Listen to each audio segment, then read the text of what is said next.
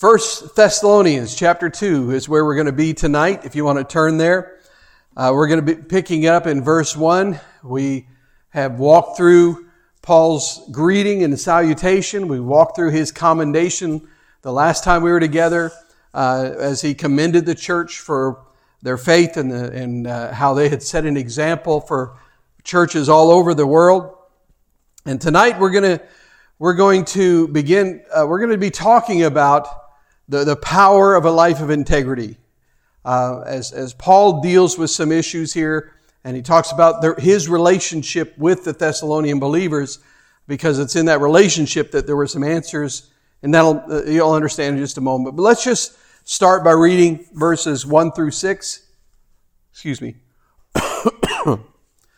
and then we'll just start from there. 1 Thessalonians chapter 2, verse 1. You know, brothers, that our visit to you was not a failure. We had previously suffered and been insulted in Philippi, as you know, but with the help of our God, we dared to tell you His gospel in spite of strong opposition. For the appeal we make does not spring from error or impure motives, nor are we trying to trick you. On the contrary, we speak as men approved by God to be entrusted with the gospel. We're not trying to please men, but God who tests our hearts. You know we never used flattery, nor did we put on a mask to cover up greed. God is our witness. We were not looking for praise from men, not from you or anyone else. So Paul here, as he's writing these Thessalonian believers, you remember he had been there, didn't have the amount of time that he wanted there with the new believers, and he was run out of town. We'll talk about that in a moment, but he eventually sent Timothy back to check on them because he was afraid that all their work and all their labor had been in vain. And then and he found out through this process that there were some things being said about him and the attacks being made on the gospel. And so this passage that we're looking at tonight, a big part of it is Paul's defense of his ministry.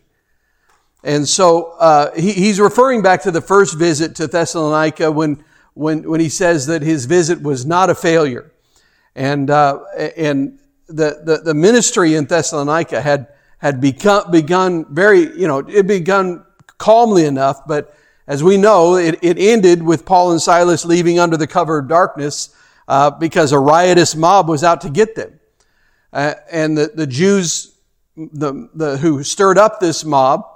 Their slander and hatred and vitriol did not end after Paul and Silas left the city. I mean, you think that they'd be like, okay, we got them out of the city, that's good enough.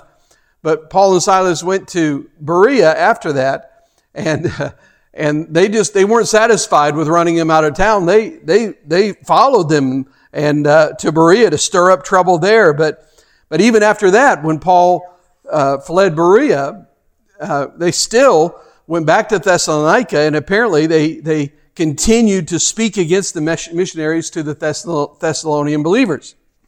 So the Jews particularly seem to have taken the occasion of Paul and Silas's hasty departure to try to convince the believers that they had been defrauded, that they had been fooled, because there were many teachers who traveled and philosophers, not just religious teachers, but just teachers of all kinds who would go and they would teach something all for the goal of trying to raise money, get money. Then as soon as they had the money, they would cut out of town and leave the students high and dry. And so these people are telling them, hey, this is what Paul has done. You think he's this great teacher, but he's not representing some savior. He's not talking about anything real. I mean, why else would he leave in the middle of the night? Of course, they all know the reason he left in the middle of the night is because they were chasing him, and they did it to escape them. But in the following verses, Paul offers a response to what these opponents of the gospel had said against him and against Silas. And being as Paul's visit was cut so short, and he had to leave town, in the middle of the night, some may have thought that the visit to Thessalonica was a failure. But all the believers there knew that it was not a failure. That's what he said. He actually uses the phrase similar to "you know" multiple times, because he's telling them, he's reminding them of what really happened. And he's saying, you were there, you saw it, you know what happened, you know us. This is in essence what he was saying. And so they knew it was not a failure, which the word there that's translated failure just means ineffective or worthless. They knew it wasn't, because when Paul and Silas arrived in the city, there were no believers. There was not a church there. Not a single believer in Jesus Christ was in that city. And yet when they left, even though it was a short period of time, when they left, there was a strong church that was alive, that was growing, that was standing up to persecution. And as we know from last week's study, they were becoming an example for believers all across the world. They knew it wasn't a failure because, Paul didn't accomplish everything that he himself wanted to do, but it wasn't a failure because lives had been changed.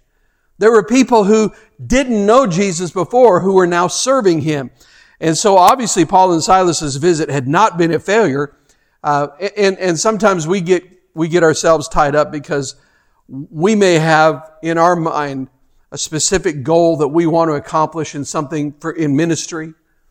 And then when it doesn't happen the way that we thought it was going to happen, it's easy for us to walk away and say, man, what a flop, what a failure. But we need to make sure we stop and pause and take time and look at it and say, wait a minute, what did God actually accomplish? What did he do? And if a life was changed, if a person was touched, then it was not a failure. Lord willing, I'm going to be here for a long time, but if the Lord called me out of this church tomorrow, I can look back and I see people like Sam. And I see a life that's changed. And because of that, I know, even if I didn't accomplish everything in my ministry that I may have wanted to accomplish, that it was not a failure. Because there are people that are in the kingdom of God now that we're not. There are people like Sam who love Jesus now who were far from God before.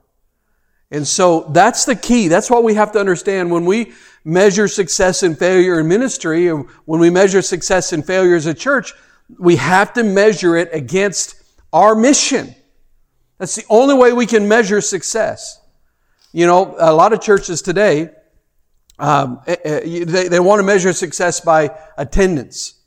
Well, attendance is an important number. It's an important figure that you can use to measure certain things. But you know what? I also know of a lot of churches that grew without reaching a new person.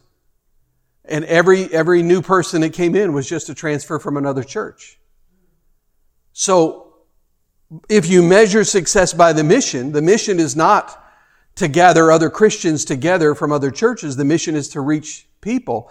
And so by that matrix, you could look at that and say, well, that church has a lot of people attending, but they were not successful in the mission.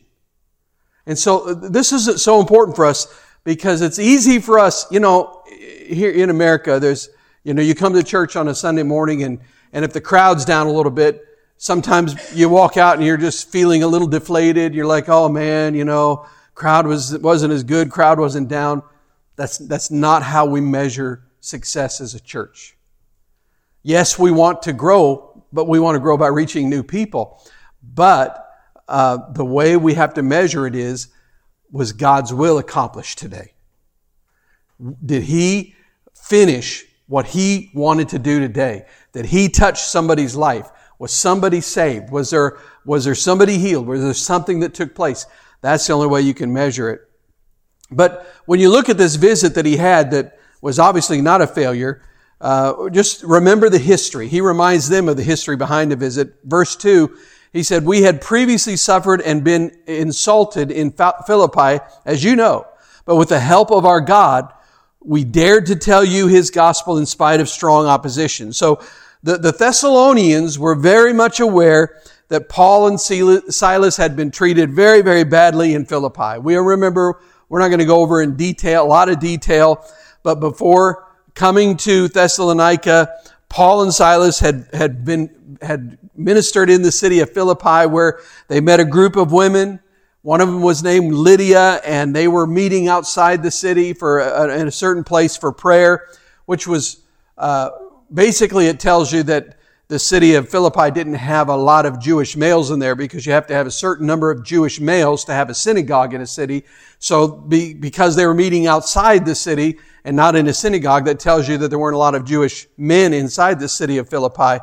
And so Lydia becomes a believer, and she insisted that Paul and Silas stay at their home. And one day, if you remember, Paul and Silas were accosted by this demon-possessed slave girl who followed them around yelling at them. And eventually Paul just basically turns around and tells her, stop it, shut up, and come out of her and cast the demon out. And even though, she was saying, if you look at it, she was saying good things about their ministry, but God does not need the testimony of the devil, And so, anyway, the girl is set free from the demon, but the problem is she was making a lot of money for her masters. She was a slave girl, and they were angry that they're not going to make any more money from her by telling fortunes.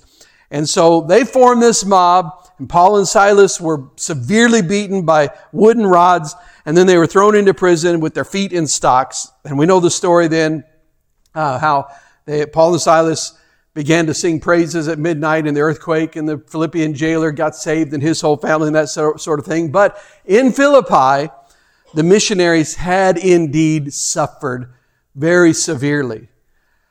Then they go to Thessalonica. We don't think about this. The wounds had not healed yet. They just went straight there. It's not like they said, well, let's take a couple months, get all healed up, and then we'll go to Thessalonica. No, they went straight to Thessalonica after all of this. So they were still in pain. They were still dealing with the after effects of this beating and all of these things that took place. And the Thessalonians would have seen this. They would have known this. They obviously, from what Paul said, they knew that they had suffered in Philippi. But despite suffering for sharing, the severe suffering for sharing the gospel of Christ, Paul moved on to Thessalonica to preach the good news there. Now, I want you to look at verse 2 again, and somebody tell me, where did Paul get the courage to move on to Thessalonica after such a beating? What's that? I still can't hear you. The help of God. That's right. The courage to continue to preach the gospel did not come from within Paul. It wasn't that he said, I'll be strong. I'm going to buck up. I'm going to be a good soldier. There's something to be said about the perseverance and attitude of perseverance. But he said, listen, I'm an apostle. And after what I went through there, even I needed the help of God to continue the calling on my life.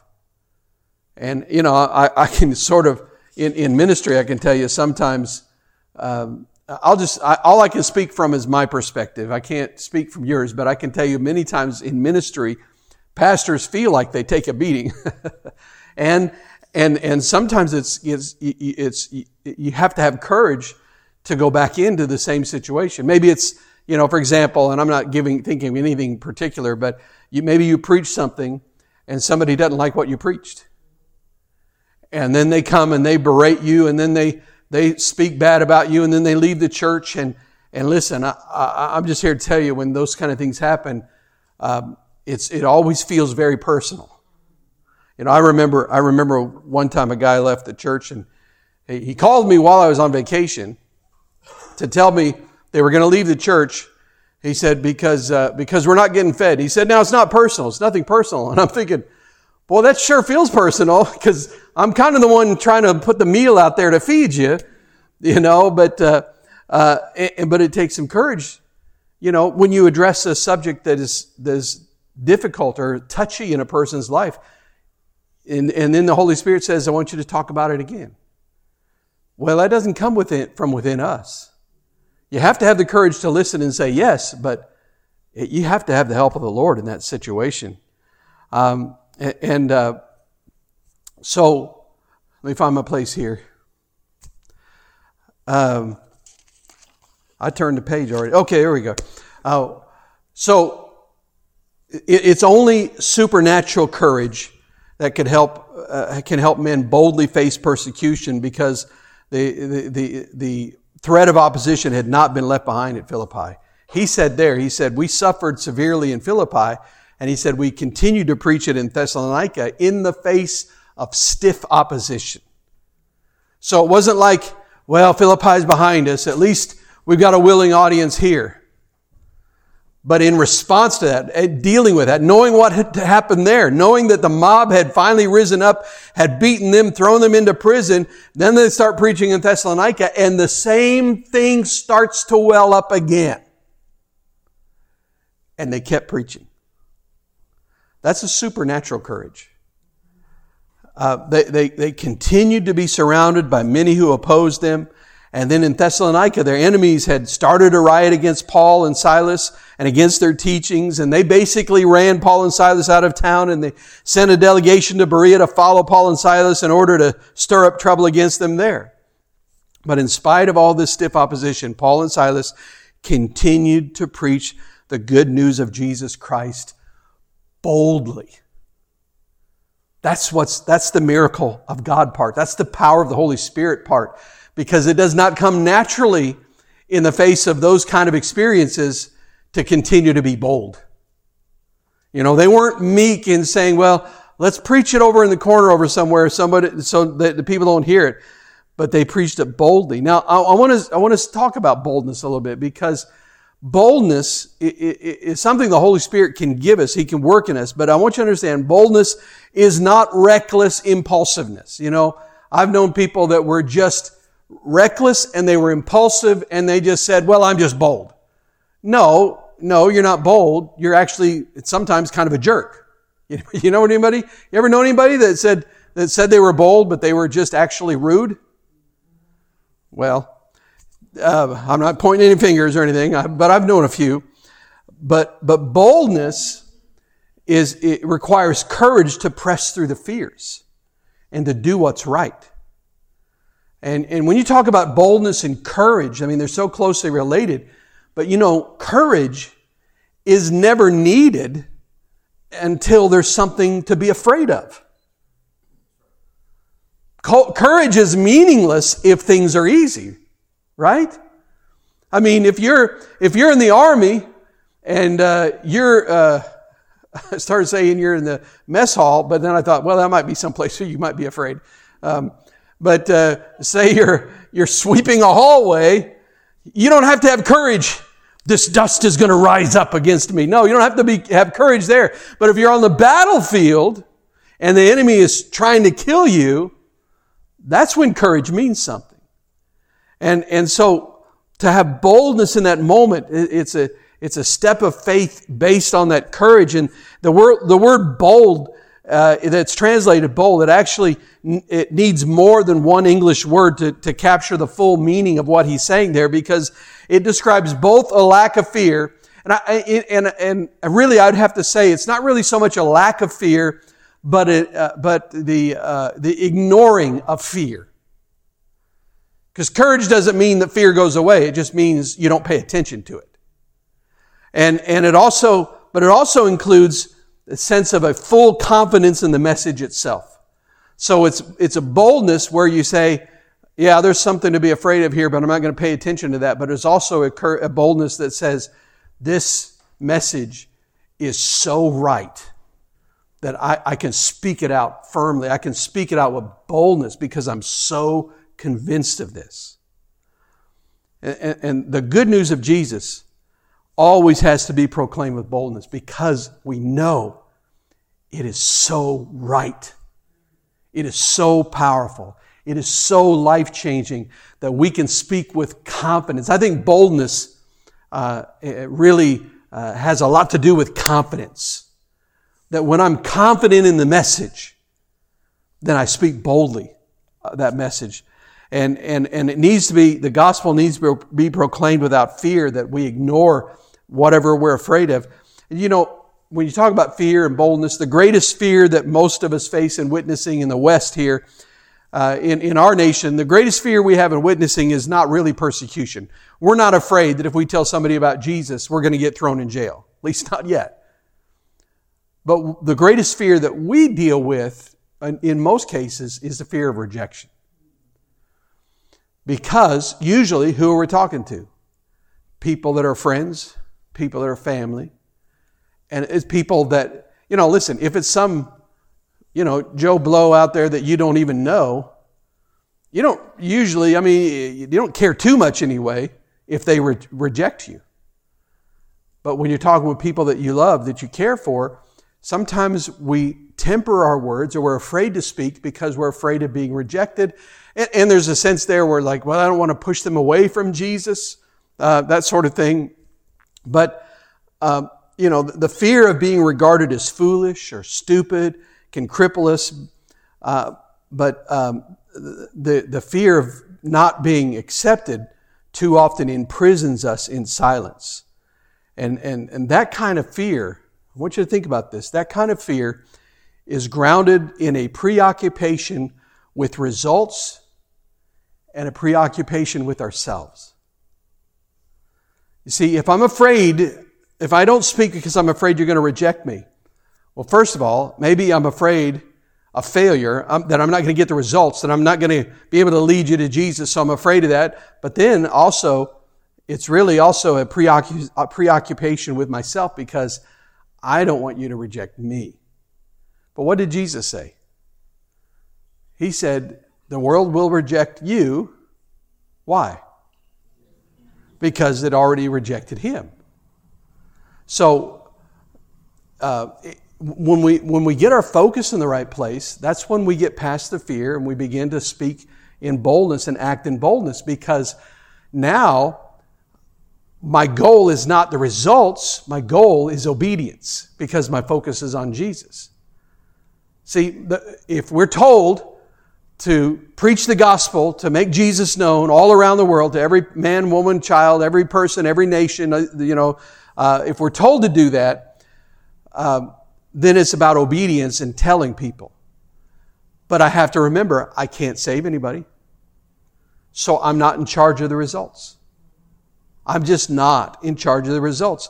And so if I keep my eyes on Him, then I'm saying, okay, I want to be obedient to You, Lord. But also what that does is I look at Him and I say, Lord, if they reject me, this is not about me. They need to hear the message about who You are more than I need this relationship.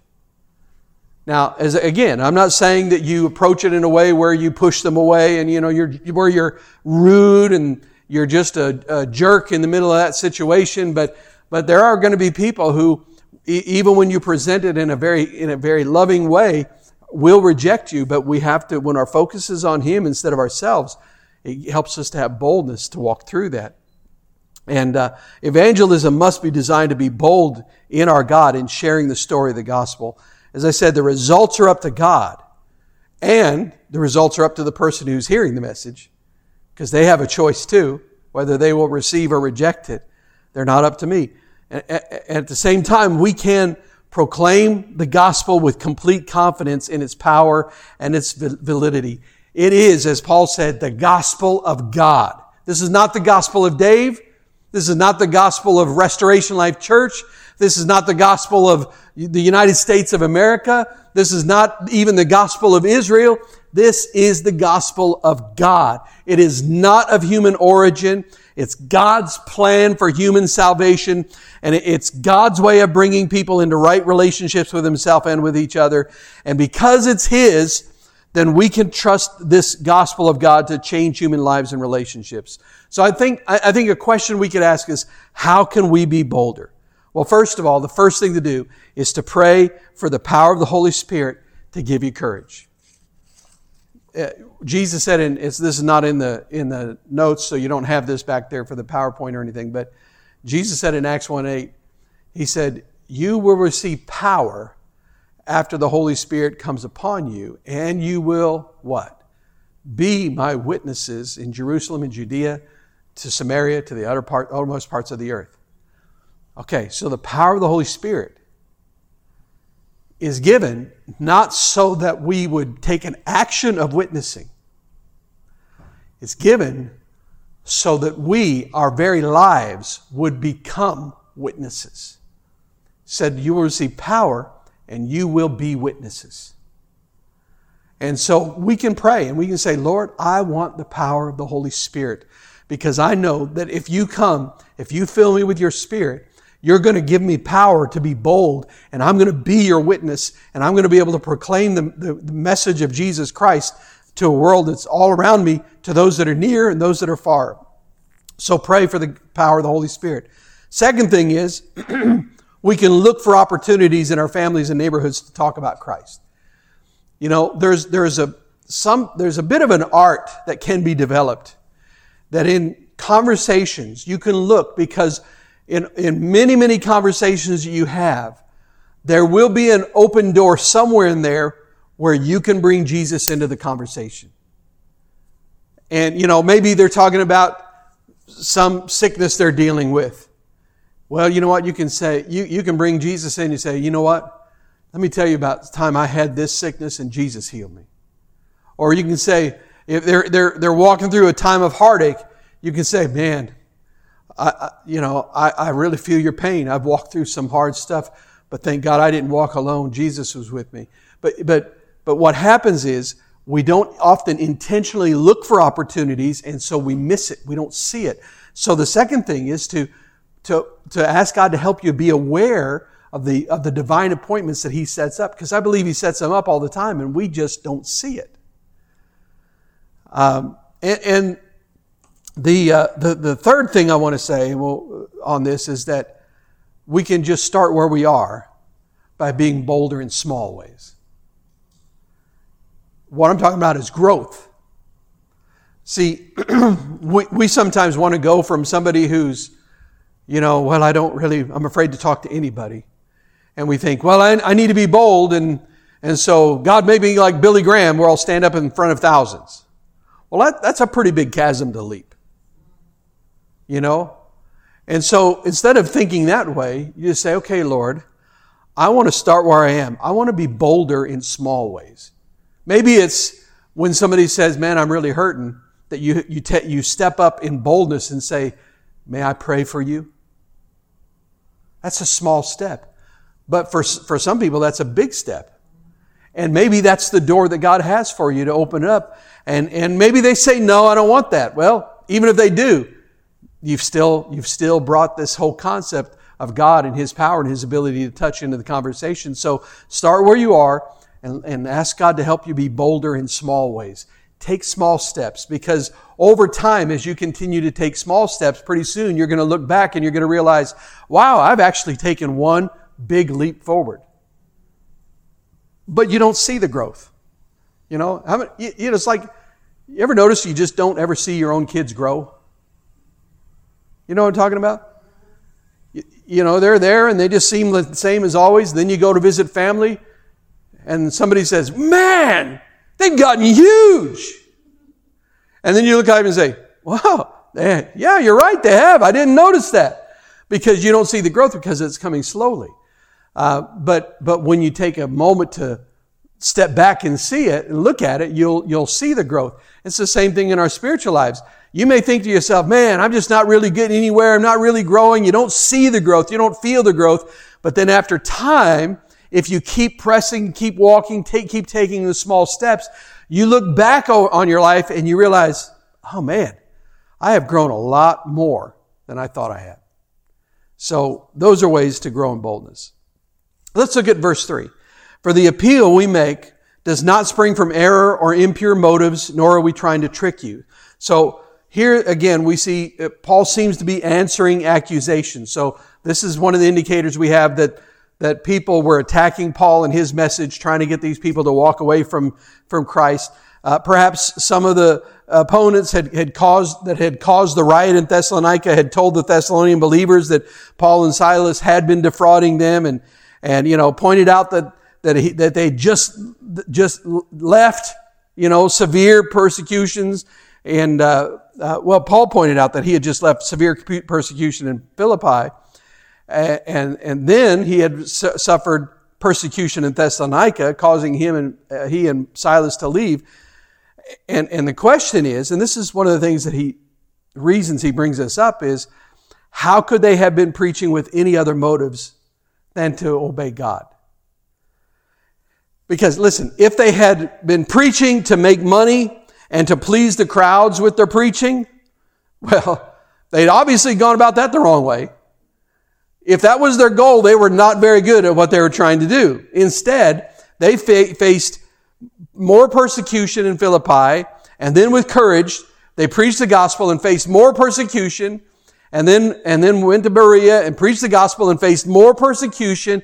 And I'm here to tell you, no preacher hoping for an easy buck and popularity is going to take that path. If somebody does something and then gets paid handsomely for it, the next time they do it, we can assume that part of the reason is that money, right?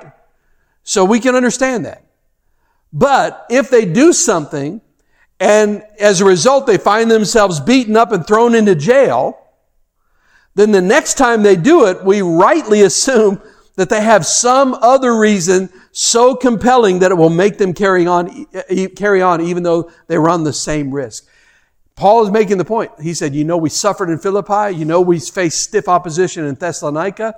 If we were trying to cheat you, if we were trying to defraud you, you can just look at what we went through to realize that's ludicrous. That is absolutely ludicrous to make that charge, because we did not gain from this. And the truth is, people will only suffer willingly for something that they believe in totally.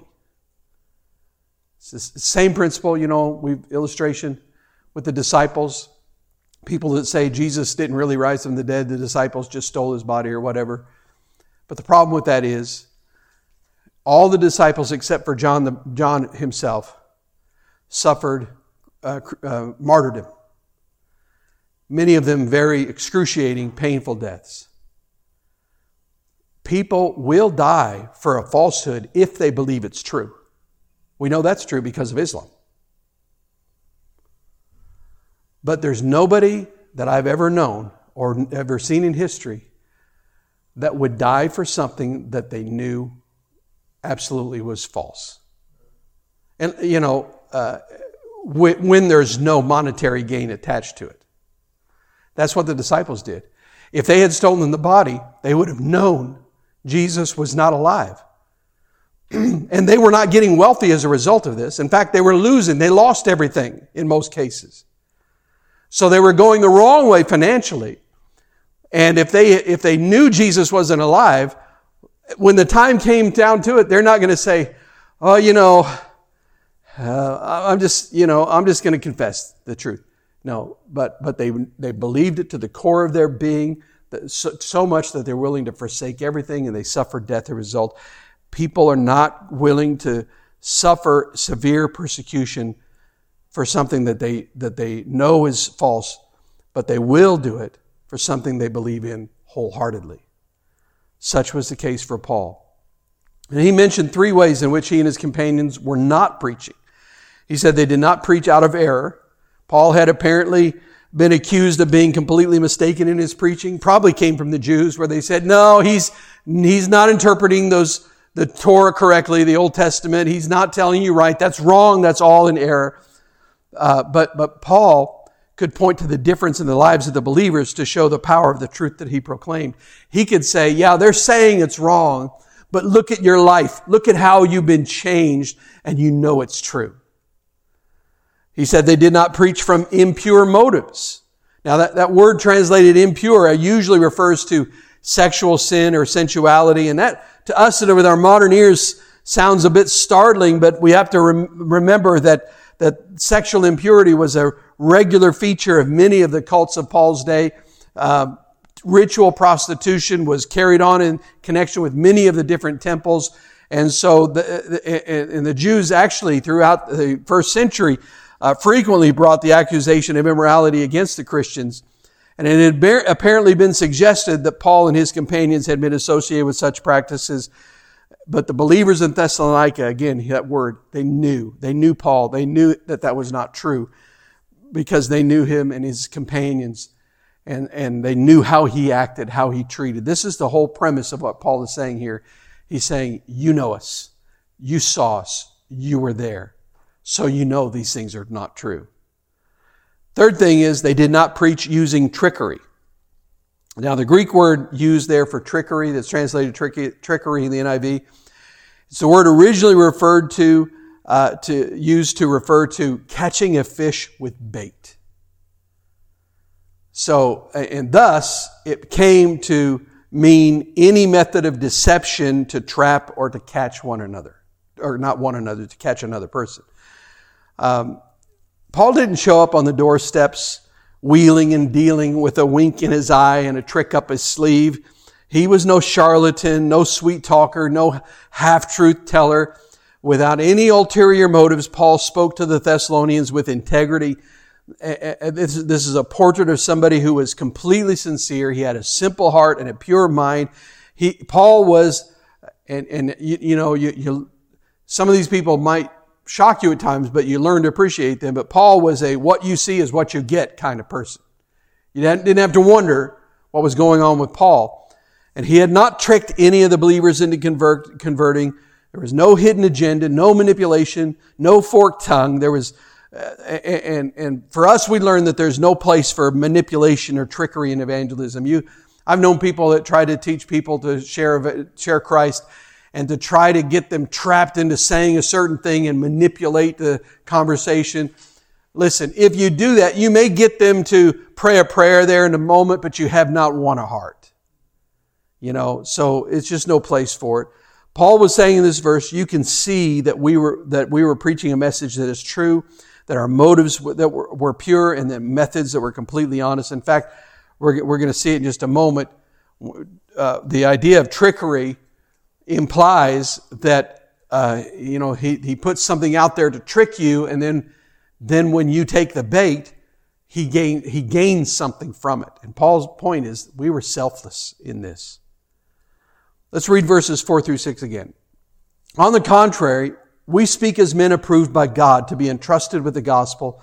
We're not trying to please men, but God who tests our hearts. We never used flattery, nor did we put on a mask to cover up greed. God is our witness.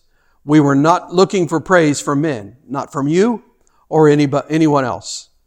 There's a cartoon depicting two little sisters rocking on a rocking horse in the family playroom. You know what I'm talking about? Those rocking horses. And now they don't do rocking horses, they do spring horses. But same kind of thing. But these two girls are on there, and they're just rocking away on this rocking horse. And eventually the older girl looks back at the younger one and says to her, if one of us would get off of the rocking horse, there'd be more room for me. And I thought to myself, boy, that's a picture of our selfishness. If somebody would do something, then I would be more comfortable. But all of us are guilty of selfishness at some point in our lives. However, a relationship with Christ really does, if it transforms people, then one of the first things to go will be our selfishness. In fact, we talk about becoming more and more Christ-like. I really believe becoming more Christ-like boils down to becoming more selfless. I think all the other things fall into place when we begin to grow in that area. And Paul and his companions lived this out. They lived selflessness before the Thessalonians. They did not seek anything for themselves. He said they spoke only as men approved by God to be entrusted with the gospel. This was their commission. This was why they presented the good news. This is why they've faced persecution and then preached the good news some more after that. The word that's translated approved in that passage means tested. Tested. And it was a word that was used of testing a coin to see if it was genuine. So you remember the days of gold coins, people would bite the coin because gold is softer and it would leave a tooth mark, and then that's how they know. So that's the idea, is a test to see if this is real or counterfeit. And Paul pictured himself and his companions as having been tested by God, not tested by other men, but tested by God, and they had been shown to be trustworthy with the mission of telling the good news. That Paul is saying that God had tested them and He had decided they were the real deal. They were not counterfeit. Now this idea of God testing the heart, if we get this, if we think about this, has the potential to sober you or to set you free. It's sobering because we hear God examines the heart. He knows if you're the real thing or a cheap substitute. He knows the motives behind what you do, and He sees through the the excuses of why you do not do what you ought to do. You know, because we can do the right things for the wrong reason, right? Simple example. We can go to church just to make other people happy. We can go to church because we want to maintain our reputation and make sure everybody else thinks of us as a good person. Or we can go to church to say, I want to worship God with my family. So the motivation is right, is at the core of it. And here's the thing. Other people can't see your motives. But God can. And that's sobering. He knows when I do the right thing. Just, when I do something for somebody who needs something, but I do it just to get him out of my hair instead of doing it because I love him. Anybody been there? Am I the only one?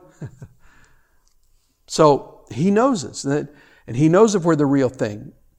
And these men had been approved by God because He had examined the motives of their heart, and He had seen what He needed in these willing servants. But, this whole thing, examining our hearts, nobody can keep a secret from God. It's kind of funny. I laugh sometimes when people say, well, I'm angry at God. I know I'm not supposed to say I'm angry at God. Well, it doesn't matter if you say it or not. He knows if you are. It's not like it's news to Him. He's like, did you hear him? He's angry at me. I didn't know that. He knows that already. And so it's just funny how it's like Adam in the garden. Adam, where are you? Why was He asking Adam? It wasn't because he needed to know. He knew where Adam was. He was asking Adam because he wanted Adam to confess where he was. He wanted Adam to face the fact that he was trying to hide from God. He wanted him to come face to face with that. So God, you can't keep a secret. You can fool people, but you can't fool God. He knows the truth about you. And what that does, when we begin to really understand that causes us to learn how to look at ourselves soberly. The Scripture teaches that we should have a sober view of ourselves. What does that mean? It doesn't mean that, as opposed to being drunk or high or something. What it means is a realistic view of ourselves. Not inflating ourselves with pride, and also not debasing ourselves with false humility. Ever known people like that they just want to run themselves down all the time? And it's false humility because they know that you're just going to try to, oh, no, you shouldn't say about this. And they know you're going to build them up, and it just feeds their ego. So that's why they do it, because it's a pride issue, but it comes out as false humility. That's a whole different message there. But when God examines the heart, He looks deeper than any human can look, and He understands the person completely. And after looking deeply at Paul and Silas, God knew that these men had no desire to simply please people. But instead, He knew their purpose was to please God. To Paul, the ministry of evangelism had been entrusted to him by God, and it was to God alone that he felt accountable. Now, with that said, does that mean that we shouldn't be accountable to another person? Paul said, I'm accountable to God. He's the one I answer to. Does that mean that we should learn from him and say, well, we're not accountable to anybody else? No, it doesn't mean that. Because we need to have relationships that are deep enough where we can live in accountability. But here's the thing. Why do we live in accountability? We live in accountability because we know we're ultimately accountable to God. That's why we make ourselves accountable to each other.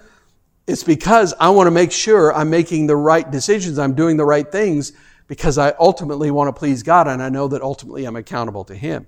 But Paul was not a people pleaser. Now that doesn't mean that he went out of his way to offend people whenever he had the chance. It means that he didn't engage in insincere flattery. He didn't fudge his principles to land a convert. He didn't soften the message to avoid rejection. But simply put, flattery and people-pleasing are signs of insecurity. Because people that are involved in those things, they want to sit on the fence, they want to be liked by both sides, and they want to hold off on making decisions to see which way the crowd seems to be leaning. But Paul said he did not come with flattering speech. And flattery, by the way, is saying nice things, not to make you feel good, but because I want to butter you up so I can get something from you. That's what flattery is. And Paul determined in word and in deed, I'm not here to try to make anybody happy. I'm here to please God. I'm here to please God. In fact, I love the verse in Galatians 1:10 where Paul wrote this. He said, am I now trying to win the approval of men or of God? Or am I trying to please men? Listen to this. If I were still trying to please men, I would not be a servant of Christ. You can't serve God and please people. You have to please God if you're a servant of God. And so attempting to gain the approval of others, it will distract us from pleasing God. It will prevent us from pleasing God. And as they do God's will, as we do God's will, we must resist the desire to please people. And we all, everybody here, at least to a certain degree, everybody wants to be liked. And so there's something in us that wants to kind of, back off a little bit and do whatever we need to do or say whatever we need to say to sort of make people happy because we want to be liked. And there's nothing wrong with that. But we have to understand when it comes to matters, eternal issues, these things that God talks about, I have to understand. I have to please God first. So I'm not going to just make up something to put you off and make you happy so I don't have to deal with you. The clarifying question of the believer should always be this. Who am I serving? Listen, speaking as a pastor, I have to ask that question. Because ultimately, I am serving God. Now, how do I do that? I serve God by serving you. But if you're the one that I'm trying to please, then I may miss what God wants me to say to you. But if I'm serving God, and if He's the one I'm worried about pleasing, then I'll tell you what He lays on my heart. I'll do what He tells me to do. And if you reject that, I can't let that determine what I do. And Paul's strategy needs to be ours. Do what's right before God. And this is the hard part. And let other people think whatever they want to think. They're going to think it anyway. And you can't control what other people think. You can't manage your image or what people think of their perception of you. You can't do that. You can't control what they think. So do what pleases God and leave the rest of it alone. And even though at times that may be painful.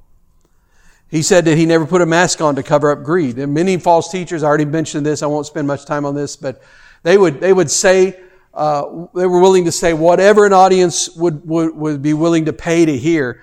And so there were a lot of them that were charlatans that would come in, and Paul and Silas were not out to get money, nor they were greedy for fame. And we know this because he said, listen, you saw, we worked for a living while we were there. We're actually going to get into that in the next section, so I'll move on from that. Paul and Silas had spoken only the truth in Thessalonica. No flattery to gain converts. No flattery to build the church, no hidden motives to make something of themselves. No desire for praise from any man. They didn't need anyone to praise them because they sought approval from God alone. Now let's read verses 6 through 12, and I need to hurry through this last part. As apostles of Christ, We could have been a burden to you, but we were gentle among you, like a mother caring for her little children. We loved you so much that we were delighted to share with you not only the gospel of God, but our lives as well, because you had become so dear to us. Surely you remember, brothers, our toil and hardship. We worked night and day in order not to be a burden to anyone while we preached the gospel of God to you.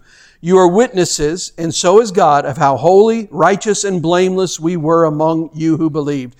For you know that we dealt with each of you as a father deals with his own children, encouraging, comforting, and urging you to live lives worthy of God, who calls you into his kingdom and glory. So Paul is saying, listen, as an apostle, he could have made certain demands on the believers, such as expecting a certain amount of monetary help.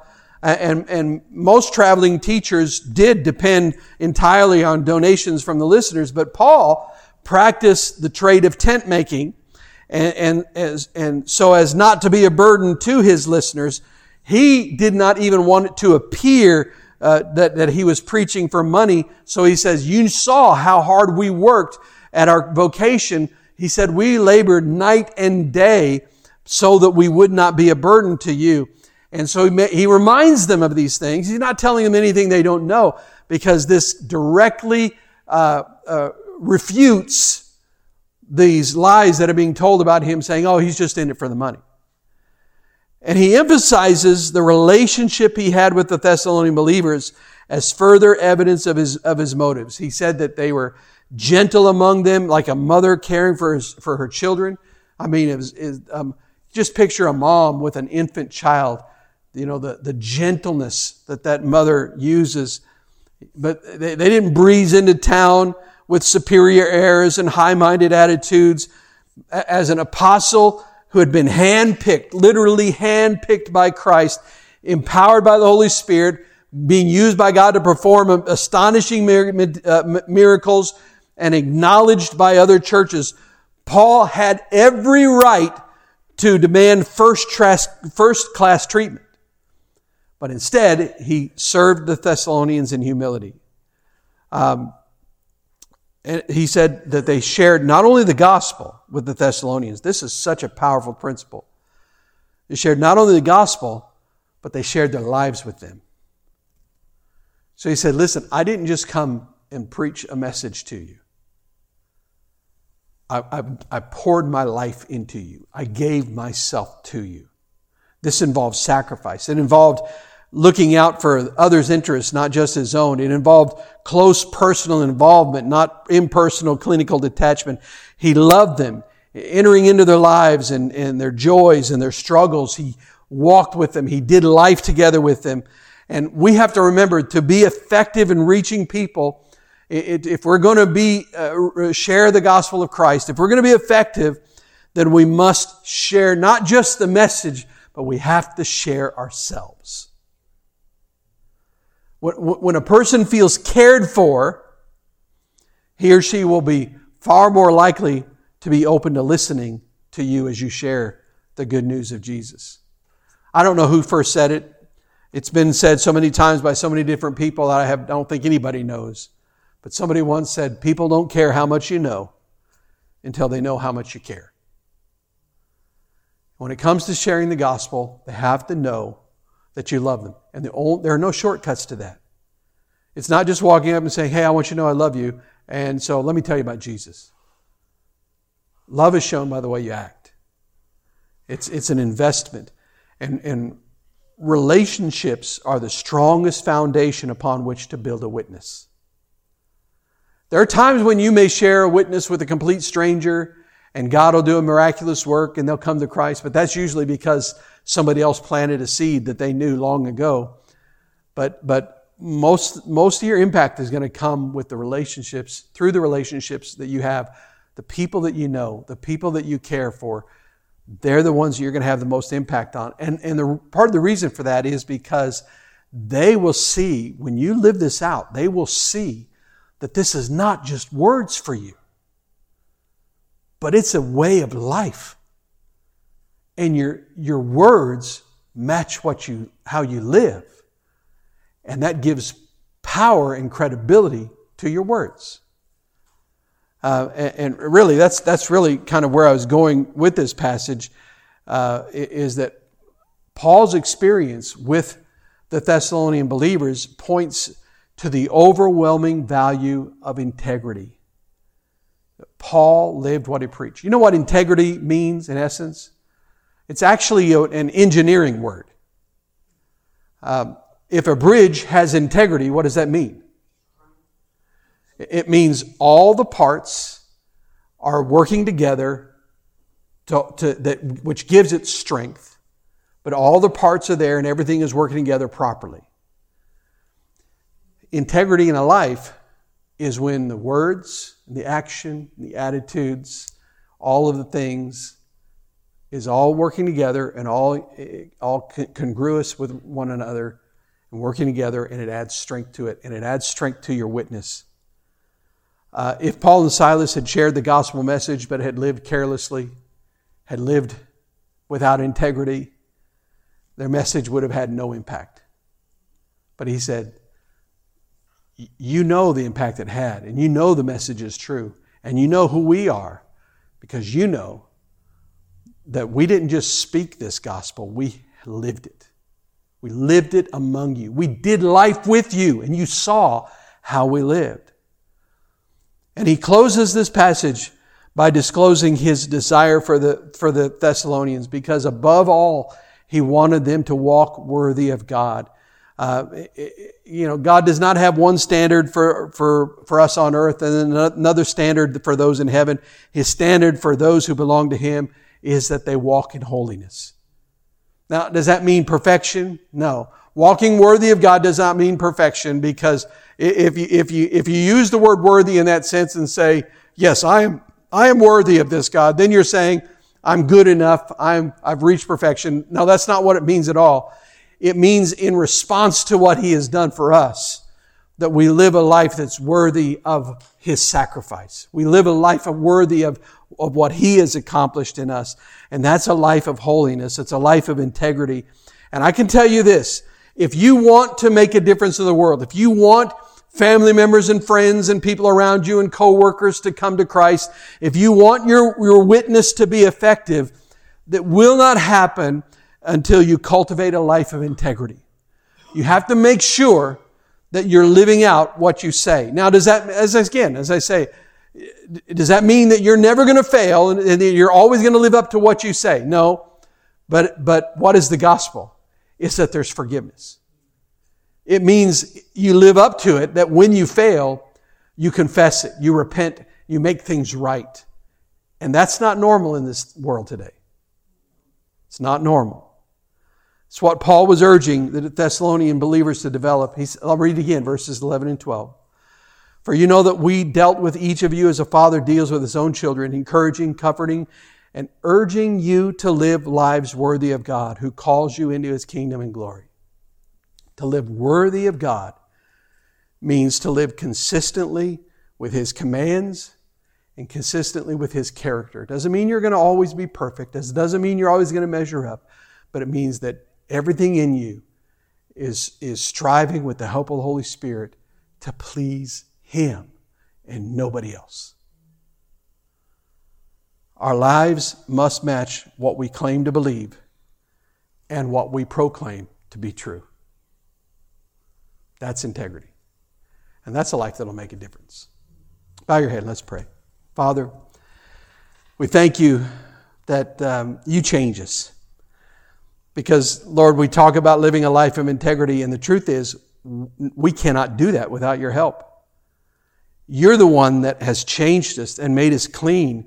You've made us righteous. You've made us holy by the blood of Jesus Christ. And now, Lord, we just want to live that out. And we want other people to see how You've changed us. And so, God, even though we're not always perfect, even though our lives fall short from time to time, Lord, help us to make sure that the very center of the motivation of our lives is that we are doing everything we can to please You, and not other people and not ourselves, but You alone. Help us to live that way, God. Teach us to live that way. In Jesus' name we pray. Amen.